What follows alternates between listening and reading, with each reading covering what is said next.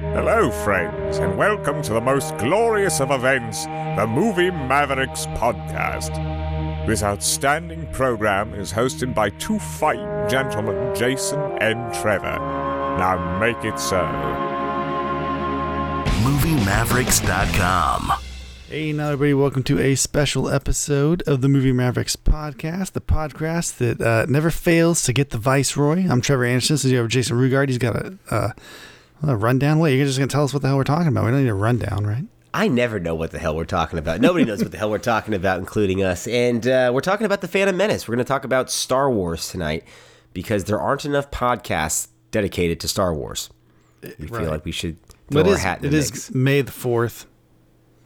Some days. May the 4th be with you as well, my friend. Thank you. Yeah. So it's May. It's Star Wars month, right? The whole month. It is. And being on quarantine and having Disney Plus, which I think like 50% of the families in They're America all on have. there. And I haven't seen them in HD ever.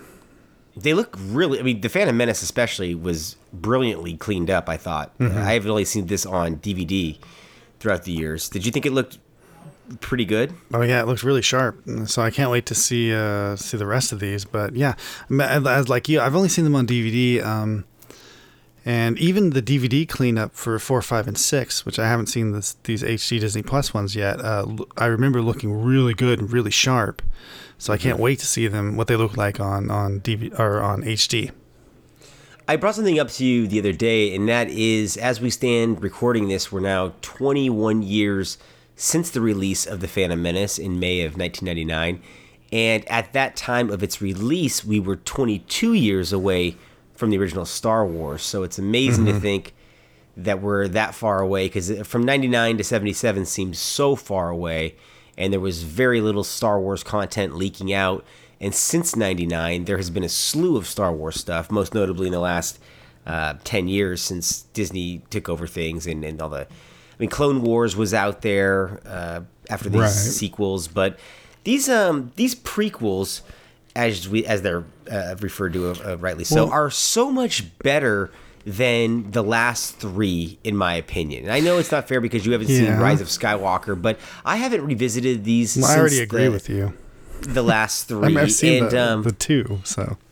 It's amazing because I think that visually this one is about as close to Flash Gordon, the inspiration for Star Wars, as Lucas ever got in the design of the ships, what the Princess's guards look like.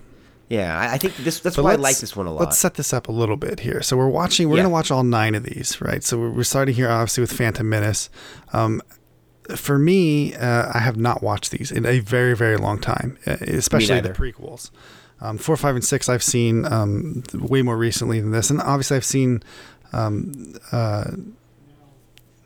it'd be 7 and 8.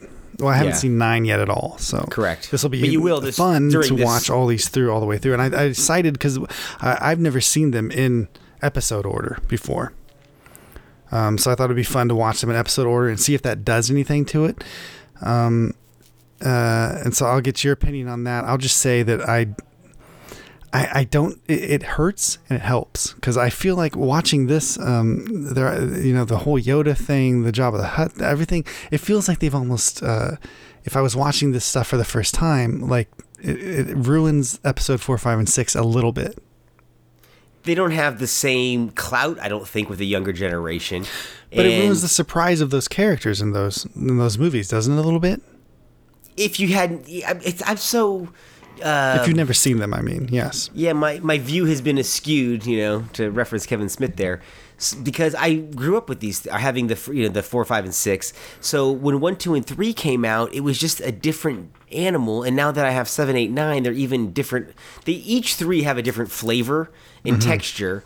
And as much as they've tried to make them a cohesive thing over 40-something years, it's just not possible. So these unto themselves are, let's specifically talk about this one because these prequels were so, I mean, massively hyped is not even the right word, right? Let's talk about the pre-release of this before it even came out. I can't recall a film outside of maybe Batman that had this much pre-release hype and buzz going into it. I mean, it was unfucking believable. The trailer dropped in November of 1998 on Meet Joe Black, and people were buying tickets just to see the trailer on the big screen. I mean, that's unfucking heard of. I mean, pre-YouTube, obviously, and things like that, but this was selling out screenings just to see the trailer. And that first trailer was unbelievable. It really got me excited as well. Right, until you saw the hot steaming mess that was this storytelling extravaganza. Well, you know you're in trouble in the first few minutes when the plot's going to center around a trade dispute. It's like, that's not intriguing on any level. This movie, I think only because it's Star Wars, isn't much better than John Carter, you know, in all honesty. And it's a mess of story and plot, and it's just a little over 2 hours long. Tell me this doesn't feel like it's 3 hours. I'll say this. The first 45 minutes moves fairly well, I think. But I'm lost at that point. I feel like I don't know where the fuck I am once the pod race ends and you realize you still have a fucking hour left. Yeah, that's where I get lost at. Holy shit. Like, what is going on with the structure of this movie? This is confusing as shit. Up to that point, it moves fairly well. And then it gets... I mean, there's so many cons against this movie. It's so easy to say how bad The Phantom Menace is. But, like, put it in context, I think this is underrated in the first three. I actually have a sneaky affection for this movie because of a couple moments in it. One is when they're underwater and they're swimming towards the Gungan city. Mm-hmm. There's a moment of wonder there with the score, the visuals, that I remember seeing in the theater and thinking, okay, this is Star Wars-like. There's wonder on the screen. Mm-hmm. And during the pod race sequence. It kind of gets to that later with the Darth Maul sword fight against Obi-Wan and Qui-Gon. But it never really achieves that otherwise because there is a lot of dullness to this movie. And I can never explain why it's so dull. It's not necessarily visually dull, but it is. Do you know what I mean by that? Like, nothing really pops. Oh, yeah. I mean, I know exactly why. It's George Lucas. Why. You can see it in the acting that he gets out of people, right? The stilted wooden dialogue just spewing that everyone gives. These are incredible actors in this movie, and not a one of them turns in an incredible performance. And it's guaranteed it's because of George Lucas. I would say that Liam Neeson probably does the best with the dialogue. Mm-hmm. I think that what's his face, Ewan McGregor there, I think he gets better as the series goes along with working with what he's working with. He's okay, but Natalie Portman's initial line reading is so awful in that first scene. Bad. It's awful. And she's obviously a fantastic actress. It is so bad to watch her. It is what it is. Even her eye lines initially are off. I agree. I mean, the acting in general is terrible, but it's terrible across the board. So it's at least, I don't think anything in this movie sticks out like a sore thumb, as much as I remembered it. But I don't know. I will say I disagree with the previous comments. I think for me, this movie really hits, and obviously the pod race is pretty good. The underwater stuff's good. I mean, taking you on that voyage and setting up the world and everything and showing off, it really just feels like they're showing off what special effects they can do throughout all that stuff. And it doesn't have a point other than beyond that. I mean, it's really not that amazing. But when they finally get to the Darth Maul shit at the end, holy shit, are you kidding me? When the fucking music kicks in, you didn't think that was the fucking height of this movie? And especially when they have when they go through the energy field things and the doors close and the red stuff and they have to wait and stop. But that entire sequence is fucking genius. It is, and that's the best part of the movie. I didn't think it had the sense of wonder that I felt in a lot of the previous Star Wars movies as a kid. Mm-hmm. But as a sequence, that is the best sequence. It has the kind of energy that the movie is missing almost across the board. But my problem with that part is that it's intercut with two other things going on that are highly uninteresting. Ruin the flow of it at all times. I mean, I can because agree that's with Star that. Wars for you. It's got to cut between three different storylines going at once because that's what the original ones did. But they had interesting things going on. Arguably, in those movies. Clearly, this is a movie meant for a younger audience than the original trilogy, which is something that I just don't understand as to why George Lucas chose to do that. I still don't get it. Even though it has, because you see the heights of this movie where it's really good is it's with the adult theme stuff, and with the kid stuff is where I think it falls mostly flat. And I mean the obvious parts would be, the fucking Senate shit, all of this nonsense, blah, blah. We already talked about the trade deal, all that shit. Obviously, nobody gives a crap. Sorry to say, that's like 10 minutes should be 10 minutes of the movie, and we're over that. And you're not fooling anyone. We know who Palpatine is. That's the one thing I didn't understand about this either. Who are you fooling? Yeah. It looks like him. You can see his face. Oh, he's got his mask on, so we can't tell by his jawline who the fuck this guy is. You can see the nose, the lips, and then he has the voice. It's that guy. However, I don't understand, to piggyback on your point there, why these were pitched at such a young level. Because none of the subsequent Star Wars films were ever aimed at such a young level, except including part 2 and maybe 3. 6. Maybe. Okay, with but the Ewoks, you could argue that. Only in moments, yeah, but not the whole movie. This is the first one where it's really the entire movie. And to some degree, now, you remember when we talked about Aquaman, you said similar things about that and this movie. So is it just a matter of trying to capture a bigger audience, making a family movie? Well, I think that, first of all, Star Wars is for a generation that it comes out in. This is not our Star Wars movie. This is for the generation that were kids and younger. Because clearly the people who are going to come see this are mostly Star Wars fans, right? And Star Wars fans. But I think the way to make this franchise live on the way it has is to get the younger people involved. I mean, I know a 15-year-old kid right now who's so obsessed aren't for kids with Star Wars. Yeah, but they're world mythologies. I mean, this is such dense mythology right now. Oh, yes. And there's such a vast volume of legacy and canon and non-canon shit out there between graphic novels and video games. I just don't think the majority of it, though, I don't think is good, which is what I find confusing about this entire Star Wars thing. I haven't found a lot of enjoyment in a Star Wars movie in a long time, and that's what bums me out when I'm watching this, because this was the first time that I felt let down seeing a Star Wars movie that I could recall, was seeing The Phantom Menace. But in comparison to the next two that are following, I definitely think that this one...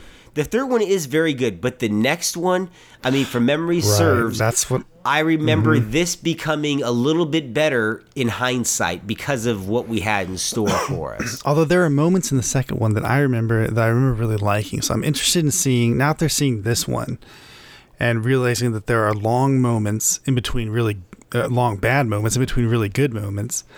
How well will episode 2 play now? And it's been so long.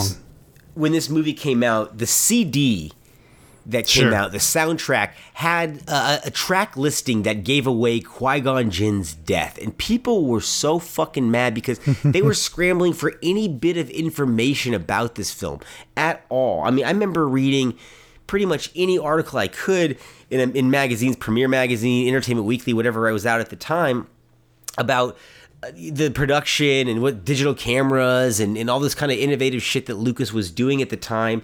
Do you recall that when the DVD came out, how extensive of a packaging that was? That it basically was a film school on a disc in a lot of ways. I mean, those were the golden years of DVDs. The early 2000s were perfect for that. Yeah, I mean, that went on for, I would say that went along until about 2005 when that began to fall out of favor. And it began to fall out of favor when when they started doing the single disc and the 2 discs sets of things, and eventually they must not have sold very many 2 disc sets. Do you recall the Pod Racer video game for N64? I mean, that may have been the best thing to come out of the Phantom Menace. The pod racing sequence, though, it's a pretty good sequence, to be honest with you. It still is. It holds up. It's fine. Yeah, it's just I don't know. There are so many sequences in this movie, and the entire movie in general, I guess, leaves you kind of asking why. Does it do that to you at all, where you think like why? Like, it's cool. It looks like a cool exercise. You got your special effects up there. It's Star Wars, it's spacey. There's aliens and all this stuff, but why? And there's no answer. The biggest why for me in this first 3 movies is why kill off Qui-Gon in the first movie? He's your most interesting character, the most charismatic person on screen, the most likable. I don't think that was realized. I don't think on paper it popped, but on screen it popped. And I wish that they would have figured out a way to at least include him through the second film. Kill him off at the end of the second film, and you at least have something going on. But to just have the Obi-Wan Anakin connection throughout the second film, and from what I recall, that relationship was already very odd at the beginning of the second one, where I didn't feel comfortable with it and where it left off. I didn't mind Phantom Menace feeling like it was just a placeholder. I know there's been a lot of films that have come out and feel like there's a placeholder, especially in the last 10 years for franchises coming. This was kind of the first time you knew that, oh, hey, this is a setup for something. When you saw it? Yeah, I didn't mind that it was the placeholder. Well, we didn't know about that at the time, right? But it was such a massive thing. Do you recall that Lucasfilm had set up with theaters that this fucking movie had to run in their auditoriums for 12 weeks in their largest auditorium all fucking summer long? That's how this thing made so much money. That's why this is like one of the top grossing movies of all time at one point.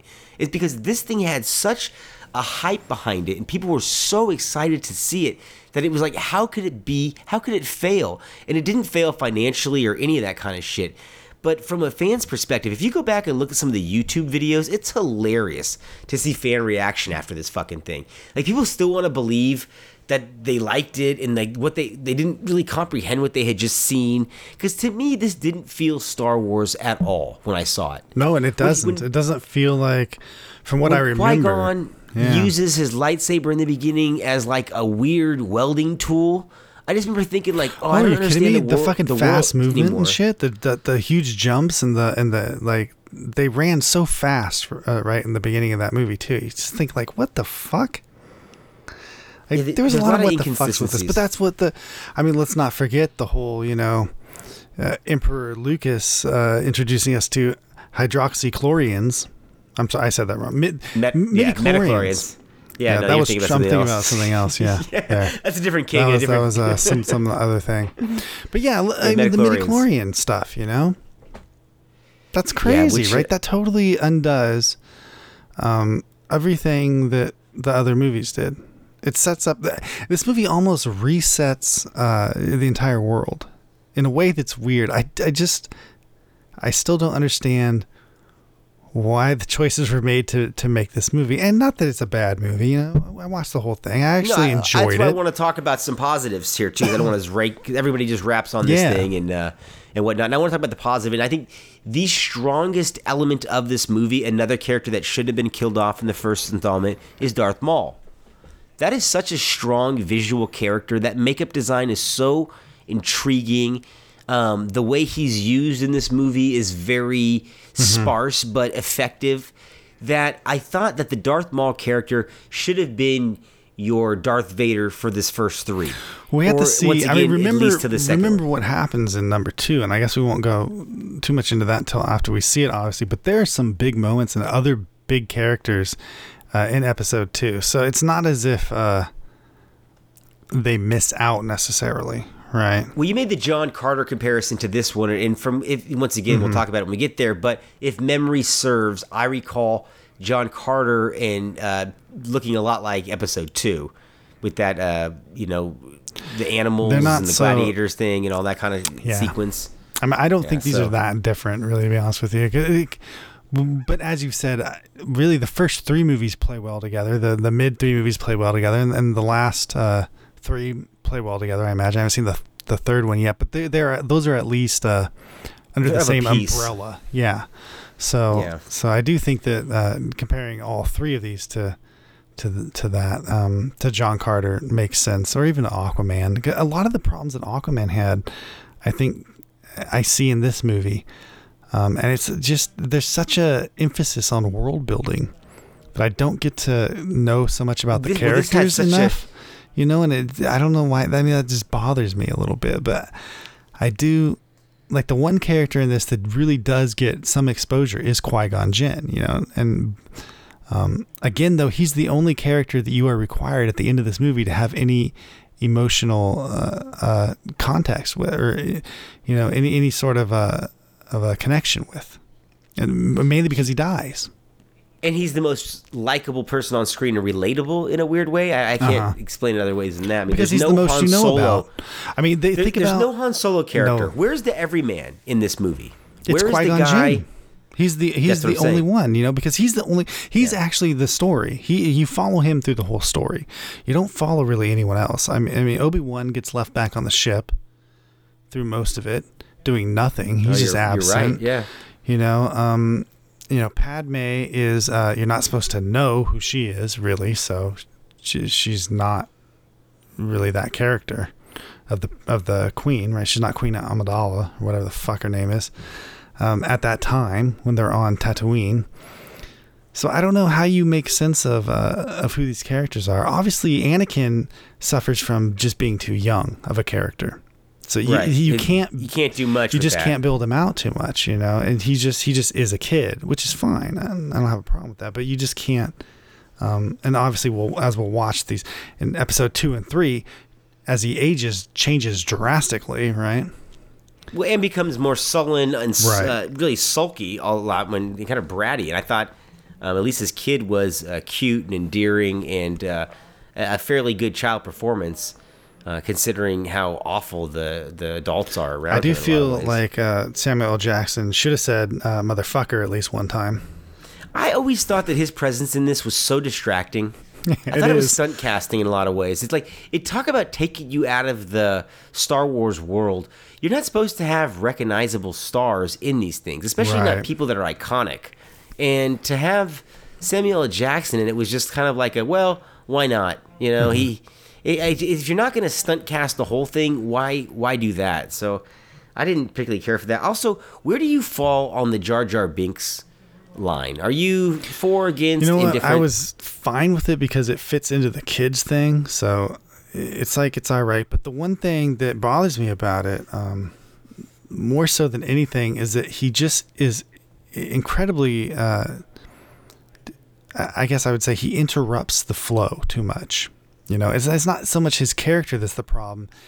It's just he gets in the way. Like when he gets his hand stuck in the engine, you have to go through the whole, it's just extra. It's just there. And he's just like, get your hand out of the engine so we can move the movie along. Or, in the Qui-Gon Jinn fight at the end with Darth Maul, we have to go back to, with the mace and the ball around. He's like the fourth stooge. Like, how do you just juxtapose, whatever the word is, those two scenes, like how do you do that? Because it doesn't work. It's not good. I can't go from this Darth Maul fight to that nonsense.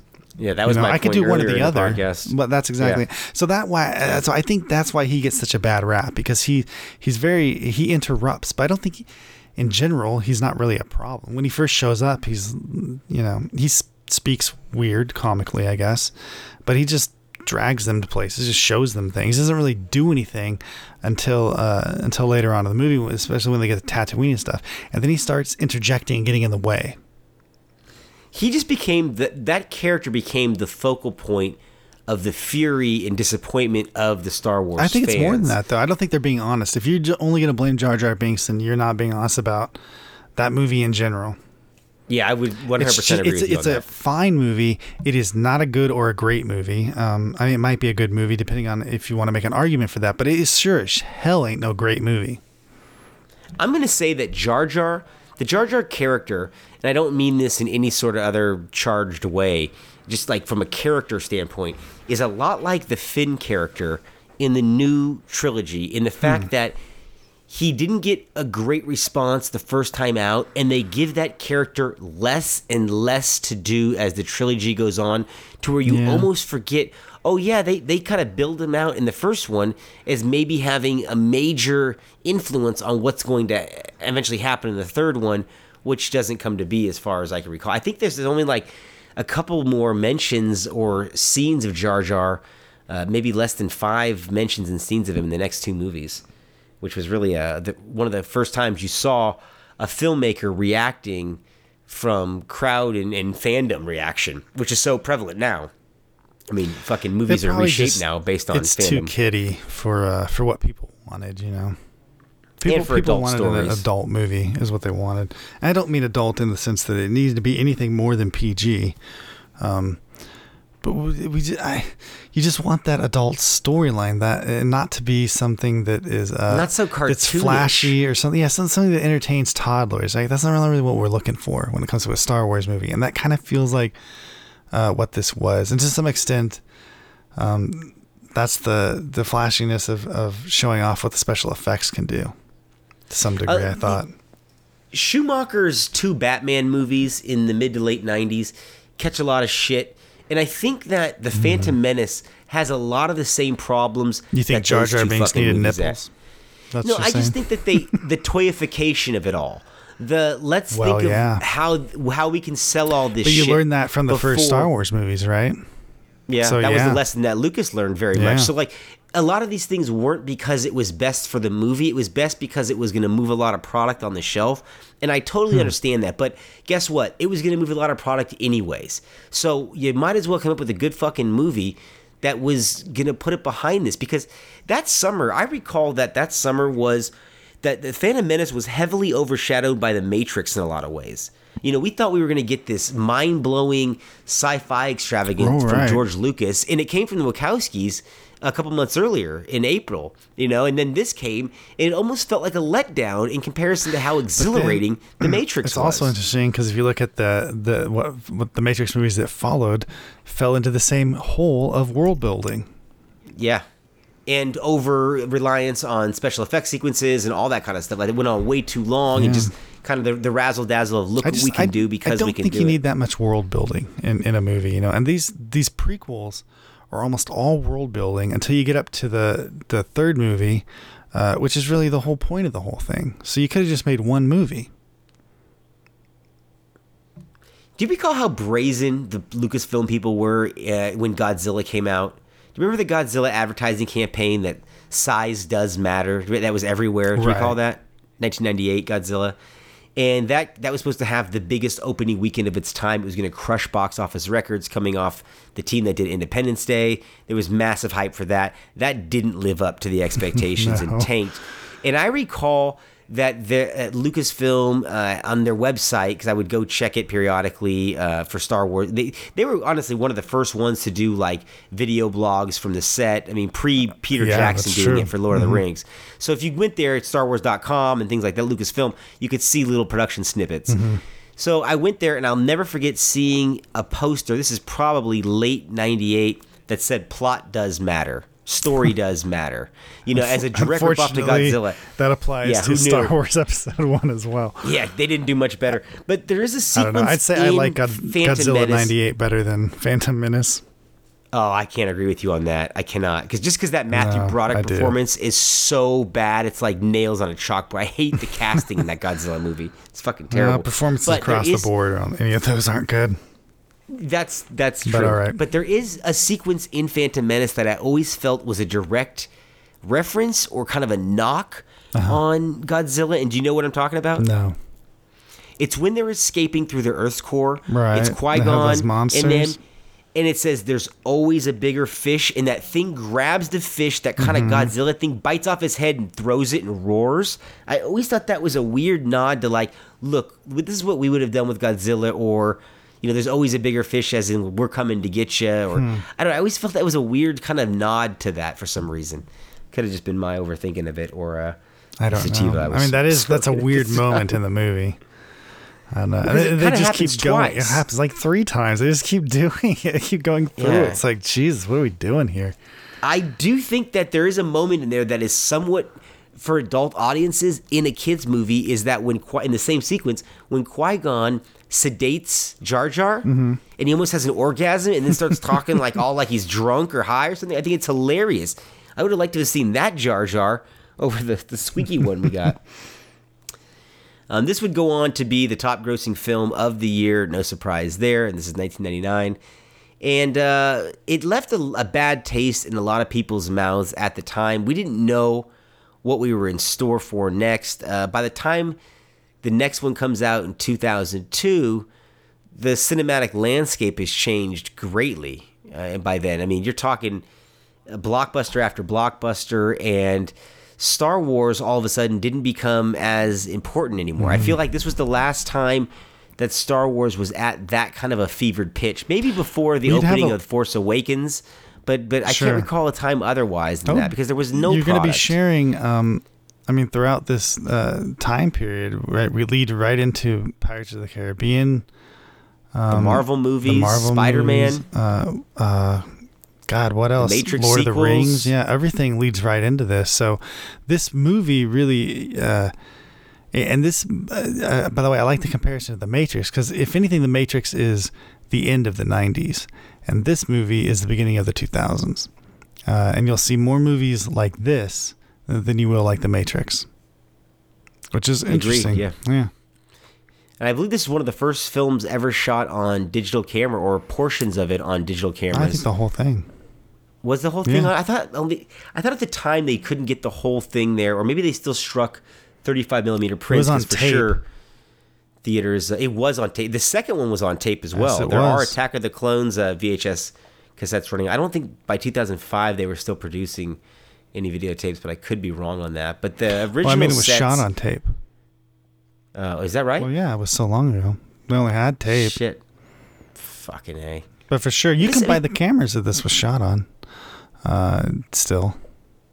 It's unbelievable, they're old. though. They don't make them anymore. But you can still get them. This movie looks better today. This was released in digital theaters as well, you know.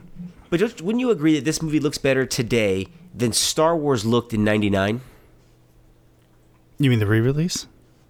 Yeah. For sure.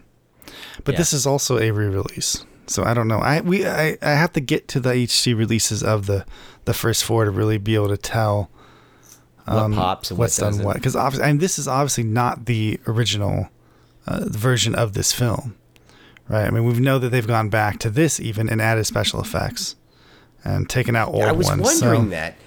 A couple times in this, I thought I saw something that I hadn't seen before, but I thought maybe I didn't pay attention. Sure. Well, I didn't study these like I did the original originals. Yoda was a puppet, right? In this, it's not CGI. But there are a couple moments here and there. I think, yeah. Well, I didn't read the entire article, but I remember when they released these on Disney Plus, they said they had gone back and changed a couple of other things for all these movies.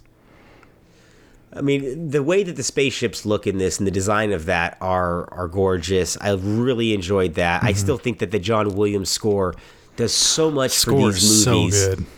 It does so much for these movies. Holy cow. That Duel of the Titans sequence at the end there is just fantastic. And then the love theme that he comes up with for Attack of the Clones, I remember being very good. The track you mentioned, the fight at the end of this movie is one of the most played Star Wars tracks. Just period. Such a good Star Wars thing. I mean, granted, you have classic Star Wars, stuff, but that is themes and stuff. By but that's far great. One of the things that I've heard the most from any Star Wars stuff. It really is just one of those tracks that makes your hair stand up, when you hear it. Yeah, it's iconic in its own right. Yeah, it's within the Star Wars world, but it's just this new thing existing within the Star Wars world, and it's so fucking intense. Well, tell me that and all this, everything leading up to this, and especially as much as the original Star Wars movies were good, and I wanted to live in that universe and everything, I really didn't want to become a Jedi until I saw Qui-Gon Jinn. Am I the only one, or were you before? Were you like, I'm gonna be a Jedi and all this stuff? I never really thought of that. I always knew Skywalker and all these guys were Jedis and all this stuff. I never really wanted to be one until Qui-Gon Jinn. I loved the Return of the Jedi, Luke Skywalker with the black glove and kind of like the ninja look, the samurai kind of like the black outfit there. So I always thought that was cool, and I loved the Jedi then, but when Qui-Gon was running around and Obi-Wan with that cool ass ponytail, when the fuck did they get that braided ass pony? That was a new thing they added in this Phantom Menace too, because before that they didn't have that Jedi. I never saw a Jedi with one of those. I thought he had that in the original. No, I never seen none of that shit. It was awesome. And so things like that, there were little touches in this where you thought, okay, that kind of world building or that kind of specificity on detail is great because this is what I came 100%, for. the characters, when you're talking about a viceroy and taxation, I'm already fucking tuning out. I'm tuning the fuck out. It's not what I came in here for. I don't want to know about a trade dispute that led to a tariff that led to a fucking war. I know. Like, this is not a history lesson. Well, it's very Shakespearean, I guess, in that sense, which I think is what attracted Lucas to this type of storytelling in general. But I agree that to find out at the end that basically this guy is trying to pull this fast one so he can take control of the Senate. This is like, what the fuck? It Really? doesn't come off as Shakespearean at all because there's no tragedy in it. It just comes off as like a second-rate political like nobody gives a shit. And it's a coup, or it's like it's this big scam. I don't fucking know. It's so underwhelming by the time you get to the end that you think it's obviously been almost episode an hour. 2 is the payoff to this, so. Yeah, is it a payoff? I don't know. Well, I remember we started film school. I'm going to tell you this, my friends. This is May 4th. This is going to blow your fucking mind. We started film school 18 years ago today. That's fact. You can look that up. I'm good with dates. That is fact. So when we started film school, we were still a month out from the release today. That's of impossible. May 4th, 2002. Oh, you're right. 18 years ago. Yes, you're right. Yeah. You're right. So we were a month out from the release of Attack of the Clones. Spider-Man 2 had just premiered that weekend to broken box office records. I'm sorry, Spider-Man 1.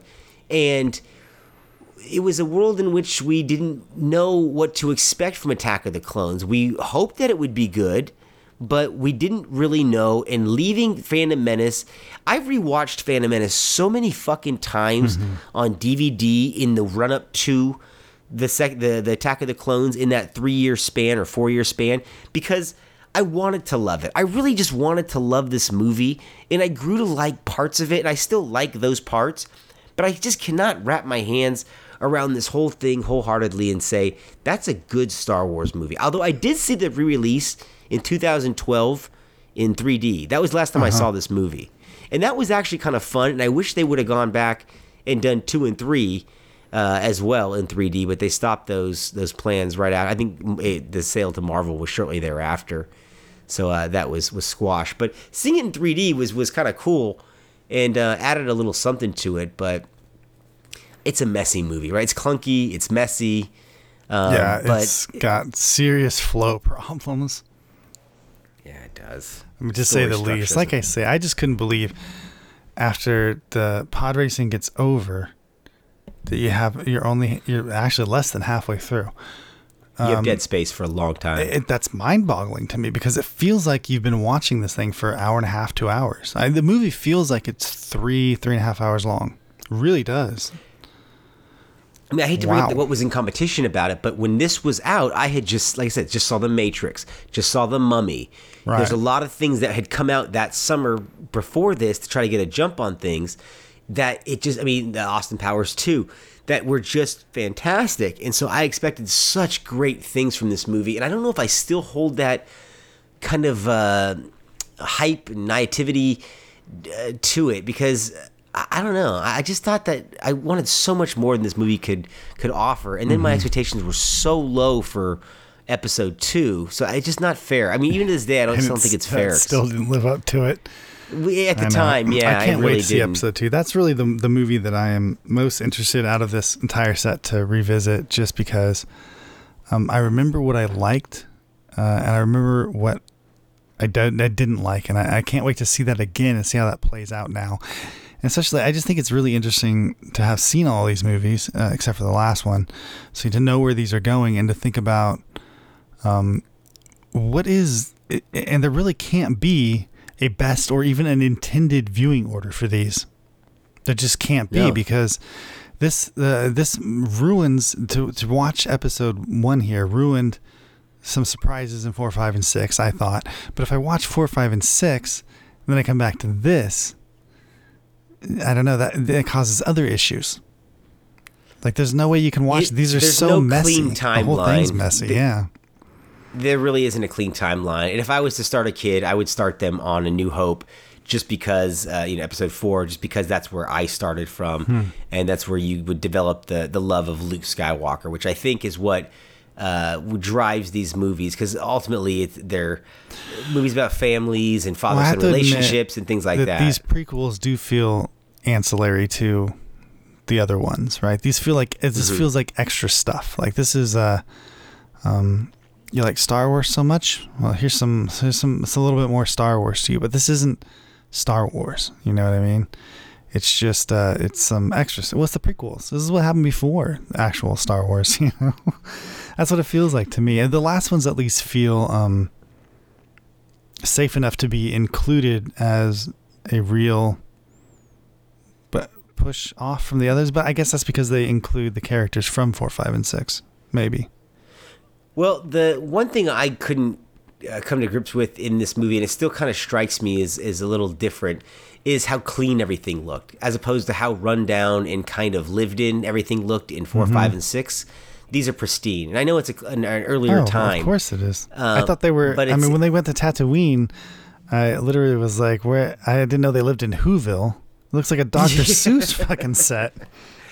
Well, even the machinery is glistening in this, and is more so, I believe, in part 2. And I'm afraid you're looking forward to going back and looking at 2.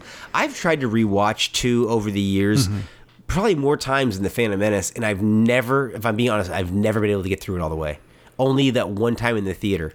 So I'm curious if I can get through it all the way. And then on top of that, part 3, from what I recall, I saw that thing one time in the theater in May of 2005, I think with you. Yeah. And fucking loved it. And I'm so afraid to have ever gone back and looked at it again. That 15 years have passed, because I don't want to not love it, because it was the one where I was like, that was the one we needed. From what I recall, we just needed one of those. Maybe 2 at best, but 3 felt, like you said, ancillary and just tacked on. I don't want to say a cash grab, because these were going to make money no matter what, but... Yeah, but I mean, even as you say, and exactly how I felt, I remember discussing episode 3 afterwards as well, was that was the movie that this whole thing was about. Like, you only really needed to make the one movie. The other 2 were just extra. Like, I wonder if they had just made that. If they had just come out with Revenge of the Sith, do you think that it if you had helped expanded it or that hurt in some better way? You know, I just really feel like because Revenge of the Sith is not so family friendly. That's the thing that I don't understand about this, about Phantom Menace so much, and even Episode 2. Really, it's not so family friendly as this one. This one is like the odd one out. However, to support Lucas in his intended thought process was that the kids that see it young in 99, 6 years have passed by the time Revenge of the Sith comes out in. So if you're 12, why would that matter? 11, 12, you're 17, so you're growing, you're a teenager, you're growing up with the Star Wars films. Watch the other ones. Well, they would age with the movie, I guess. I'm just saying that it doesn't make any sense to me. I don't buy that. I don't think that's true at all. Especially not the lesson that we've learned, where we now make things for 30-year-olds, because those are the people who will go back and see this old shit when you remake it. Yeah, instead of acting like that they were the toxic fandom, they were actually catering to that fandom right now.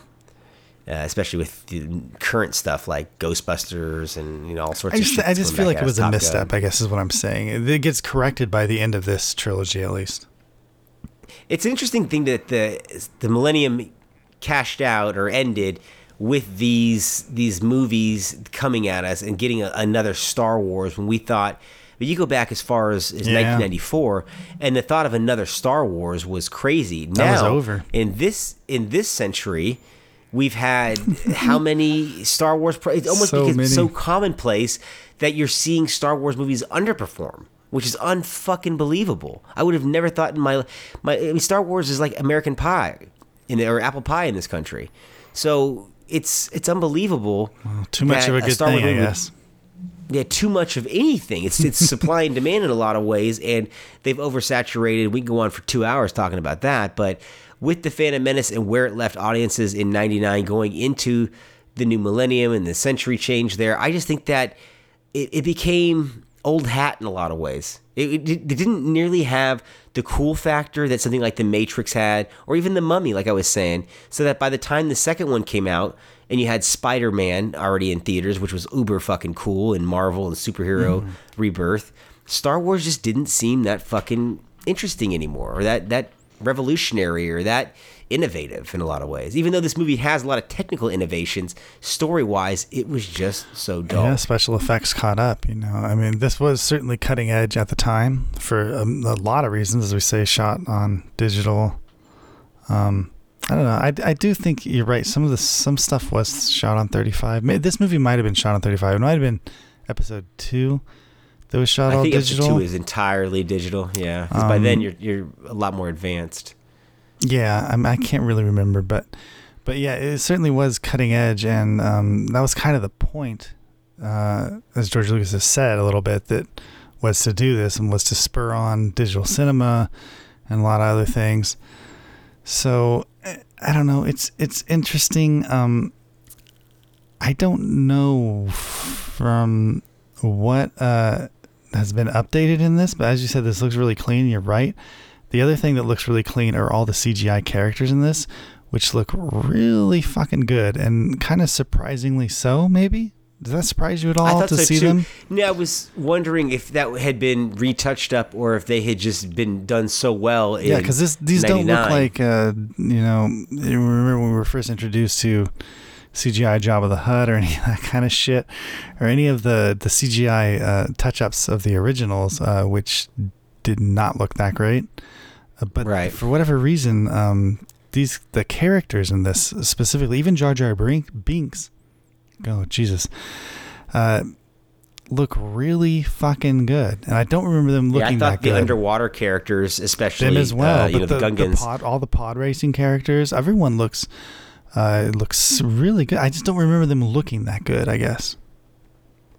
It wouldn't surprise me if they were touched up for that Blu-ray release, and then once again, even more so for this Disney Plus release. I mean, people are finding, there's like Reddit subgroups that are finding all sorts of Disney Plus redos and stuff. Yeah. I mean, I hear that Splash, they covered Daryl Hannah's ass, her butt crack on Disney Plus. Did you hear that? Yeah. So, I mean, there's all sorts of weird shit going on, but it's their library. They can do with what they want now. Exactly. And they removed the fact Qui-Gon Jinn's bulge, which is the fact that it's this readily available is nice, though, right? That these are movies that are American classics I've been in a lot of ways. To buy these on Blu-ray for forever, so it's great to have Disney Plus and just have all the Star Wars stuff right there in high def. You can just watch them. It's fantastic. And I think Disney did. They're clearly losing a lot of money by having their parks closed during this quarantine, but I think they've done a couple solids during this, and I gotta give a shout out to them for releasing Frozen 2 early, putting Onward